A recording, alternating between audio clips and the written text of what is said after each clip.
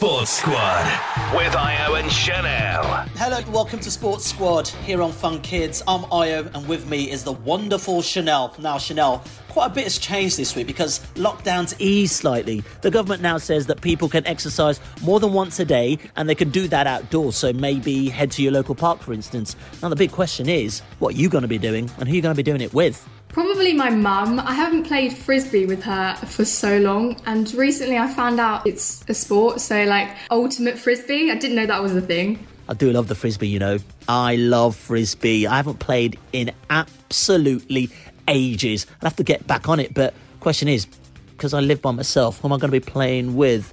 Maybe I might just get a boomerang instead. Right. Later on in the show, we have got the sports quiz, and also Chanel, you have got lots of news from the world of sport. Now, our big guest today has helped her sport become one of the most popular in Britain. Sports Squad with Io and Chanel.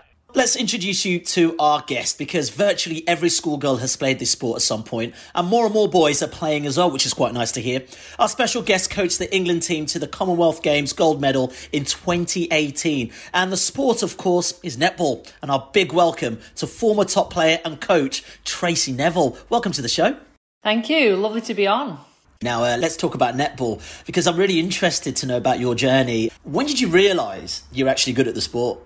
I think I realised my mum actually played. And I remember going out watching her, and obviously me and my brothers did. And at the time, it's one of them that you pick a spare bib up. You know, there's always someone sometimes at social netball that someone doesn't show up. So, you know, they want someone to come in. And I used to be one of them that I used to just pick the spare bib up. And she was always a goal attack, so she was like my role model, you know, and every little kid wants to shoot. They either want to play centre and get every other ball, or they all want to shoot. And, you know, at the time, my mum was a shooter, so she inspired me to be a goal attack. And that's basically when I realised I was good. And then when I went to school, I got put in a team that was 2 years above me. And I thought, actually, I'm quite good at this sport.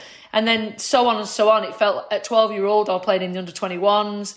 You know, I made my senior debut at England when I was 19. So it just felt that I was always a step above my particular age group. And then it started to get harder and harder when you had to train as well, when I just used to play. You know what's really interesting? We spoke to Liv Cook, incredible freestyler and broadcaster, in the last episode, and she talked about how her brothers got her into football. Now, you've got two very famous footballing brothers, Gary and also twin brother Phil. Was there no inclination or desire from your side to get into football? Or was it the game not as popular for girls back then? No, I actually played, up to the age of 11, I probably played probably more football than I did netball. Because obviously we're having two brothers in the house, when, you know, you're playing on the field while your mum plays sport, which my mum played a lot of sport in the summer and winter. It was always football or cricket we used to play. So I actually got really good, quite good at both them sports. However, I remember at primary school going up to my teacher saying, can I join in the football team? And he said, no, girls are not allowed to play with the boys at football. And it weren't inclusive then. There weren't clubs for girls football. However, saying that, my mum used to play at primary school. She used to be the forward for the boys football team. So it was actually my mum who my brothers got their footballing talent off, even though my dad played a little bit. But my dad reckons it was him, but it was obviously claimed to be my mum. She's obviously the sporty in the family. And I wish I'd have been opportunities, because I would have made a really good centre-half as well. Because I was tall for a girl in consideration to my brothers, who were quite small in their sport. Obviously, netball's the big one for you, but yeah, let's talk about winning the Commonwealth Games. Must have been incredible, you know, and beating world number one, Team Australia. And the way it happened, and I'm sure so many people maybe remember this, you know, last minute, last second basket, you know, 52 points narrowly to 51. You know, at what point did it sink into you? You know, all these hours of work we've done has gone into this, and I'm part of it. I'm the coach. Did you see my celebration? It was absolutely ridiculous. I just couldn't believe it. I almost thought I'd be one of them conservative coaches that sat on the sideline. And I just went mental. I just didn't even know. I think I did a knee slide at one point. I've never, if you actually look at my knees, I struggle to get off the couch sometimes, you know, because I've had 5 knee operations. I'm like, how did I even get to do that knee slide? Why would you do that? Yeah, exactly. And it was history. It was a dream. You know, I remember being a ball girl at the Manchester Evening News Arena watching England for the first time. And that was the first time when I actually got the position behind the bench, behind the England bench. And I thought, one day I'm going to sit on that bench. And to sit on it as a coach and a player is a dream. And to be part of England winning their first gold medal and the history that was behind that. I'd contributed over that history to my particular sport. So it felt like a whole weight had been lifted off everyone's shoulders. And, you know, you always have this imagination how you're going to celebrate, and it just totally didn't happen like that. I remember just going back after and going, I'm so tired, I just want a cup of tea. I want a cup of PG tips, and I just want to get in bed and have a shower, because I felt like there was just so much emotion built into it that I think it took me about 2 months to recover from that emotion. I know Chanel's a big netball fan. You've got a question, ain't you? How important is it to you, with all the success of England, winning has made netball really popular? All my friends are really keen to play. You know, if I look back 5 years, we were in a sports hall with benches, nobody recognised anyone. To, if I skip that onto World Cup, you know, we were having security segregating the fans from us coming out of the hotel. That has never happened, and I've been playing England netball since I was 16-year-old. So you're talking 27 years. They've never had to cordon off an area for a team to come out. You know, we were treated like celebrities. We were treated like role models, ambassadors. And, you know, that was an inspiration. You know, you think I contributed to that success through my playing and through my coaching, and that will always make me proud. I think one of the most inspiring things, Chanel, that this little girl said to me, she was only 7-year-old, and she said to me, I want to be a professional netballer when I grow up. And, you know, my heart just melted, because if I reflect back to probably 4 years, the same girl was telling me that she wanted to be a lawyer, a doctor, because there was no future in netball. And what they're seeing now is there is a future in netball, but there's also a future to be a lawyer and a doctor, because we actually have really great examples of them within our team. Because I always think netball attracts such intelligent girls and individuals that, you know, they need something else as well. Yeah, really good answer, actually. Chanel, I know you love sport, especially team sports. She's always thinking how she can get better. I know you wanted to talk about this earlier, didn't you? I play goal defence and centre for my school and my local club. What advice would you have for me if I wanted to reach a better level? I'm going to ask you, can I ask you a couple of questions, Chanel, before I actually answer that? How tall are you? I'm 167 centimetres, so like 5'5". But I can jump really high. Can I ask how old you are? 14. So what I probably would advise you to do is you would probably, at this particular age, start to move towards that wing defence centre.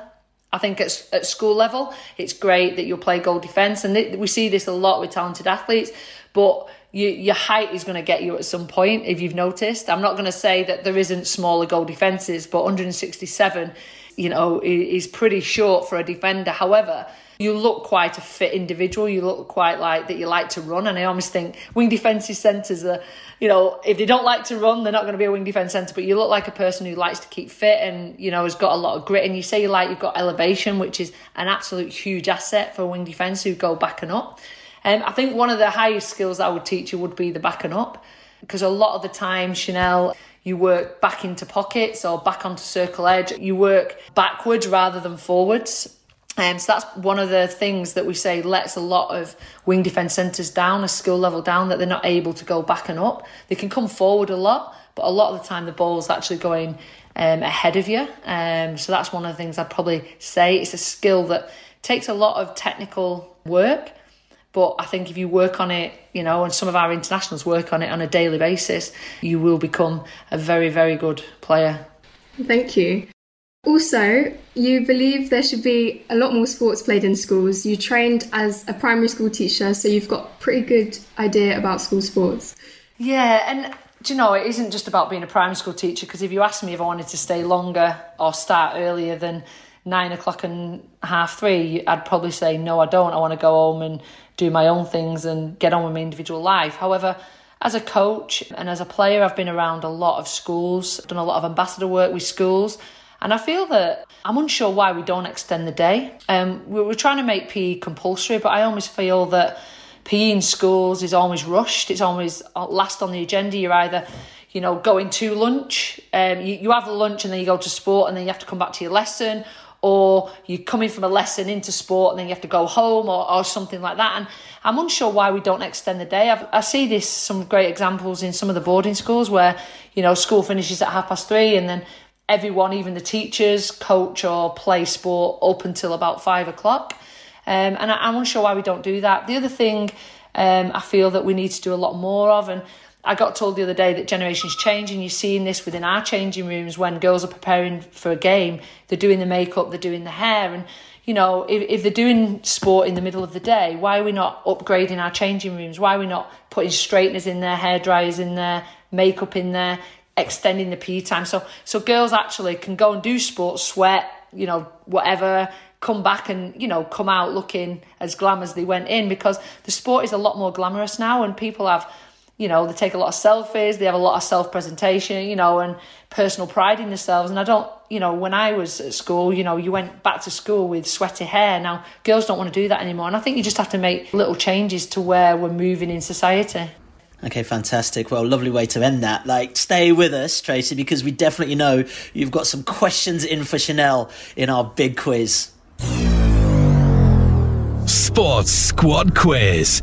It's time for the sports quiz. So this is the part of the show where you get to play along as well, because our guest will ask Chanel 3 questions. 2 of the questions are from the interview we've just had, and one of them is a bit of a curveball. So Chanel, I hope you've been listening, because you've been doing a fair bit of talking. So Tracy, take it away. Okay, Chanel. Let me see how much you've done your homework on me. Okay, first question. How many points did we score to beat Australia in the Commonwealth Games final in 2018? A, was it 101? B, 52? C, 80? I'm going to say C, 80. Yeah. Can I give you the answer? It was actually 52. Now, Chanel, one thing, if anyone ever asks you about this, the average number of goals that are scored in a winning game is about 60. So if it's bad. 80, you've absolutely nailed the final. If you won by 1, if it's 101, it's going to be between that 50-60 game. I wish we had got 80 in that final. You're setting records at 101, I tell you. I know, 101. That would have been... Okay, second question. I've got 2 brothers, Phil and Gary. Gary is my twin, true or false? False, because Phil's your twin. Yeah. Okay, third question. What's the nickname of the England netball team? Is it A, the Roses, B, the Eagles, or C, the Lionesses? A, the Roses. Do you know what? I got asked not to mention the Roses in this quiz, and I'm like, I don't even know what I did it. I was like, that's like playing that yes and no answer game, innit? When you can't say yes or no. I was like, how can I talk about my career if I can't talk about the Roses? Amazing. So what's that? 2 out of 3 ain't bad. Congratulations, Chanel. 77%, you'd have been successful in netball. 66, sorry, 66. Quite like a decent netball score, I should say. All right, look, Tracy, this has been a pleasure. Honestly, we could talk all day. It's been so good to hear about your insight into the world of netball. But thanks so much for joining us. Thank you. Thanks, Chanel. Thank you, everyone. Thank you. The world of sports. Squad. What an amazing guest Tracy Neville was. We could have literally been there all day. Right, time for your bit, Chanel. Time for the wonderful world of sport. What kind of news have you been looking at this week? Before I start my story, Io, what are the strangest conditions in which you've played sport? Really good question. You know what? Years ago, when I was on Blue Peter, I played muddy football. So there's a place called Dunoon near Dundee in Scotland, and they've got this annual tournament where they wait for it to rain a lot, and then there's this huge mud pit, and then they play a game of football in it. So you've got to tie your boots in a plastic bag, and you're literally wading through loads of mud trying to kick the ball. It's the most exhausting, most interesting game of football I've ever had. And when we were playing, it started raining even more, so then the mud became even more slushier. And then I'm literally rugby tackling my mate to try and get the ball off him or to get a pass. It basically became a massive wrestling ring. Sounds really fun, honestly. Therapeutic. My story is football related too. Well, it's as clear as mud exactly when and how the Premier League will resume in England, but in South Korea the top K-League has already started. But bizarre scenes for last weekend's first games. no fans, so empty stands apart from a few officials wearing masks. Masks too for all coaches and subs on benches. On the pitch, no masks but handshakes were banned, although players did bump fists at the end, and players were not allowed to spit or talk to each other if too close together. Fans could watch the match on YouTube and Twitter, and recorded crowd noise was played through the stadium speakers. Coming to a league near you soon? I tell you, the Premier League could probably take a leaf out of their book. Maybe that's what's going to happen when, hopefully, the Premier League comes again. All right, that is all we have got time for on today's show. It's goodbye from Chanel. Bye. Sports Squad is brought to you with the support of the Audio Content Fund. And it's goodbye from me. Thank you for listening to the podcast. If you enjoyed the programme, please review us and rate us as well. Catch you next time. I'm James Stewart, and in Saving Planet Earth, I'm going to be joined by some of the world's top scientists to introduce you to some of the weird and wonderful ideas being trialled to try and save our planet. Led, of course, by your questions.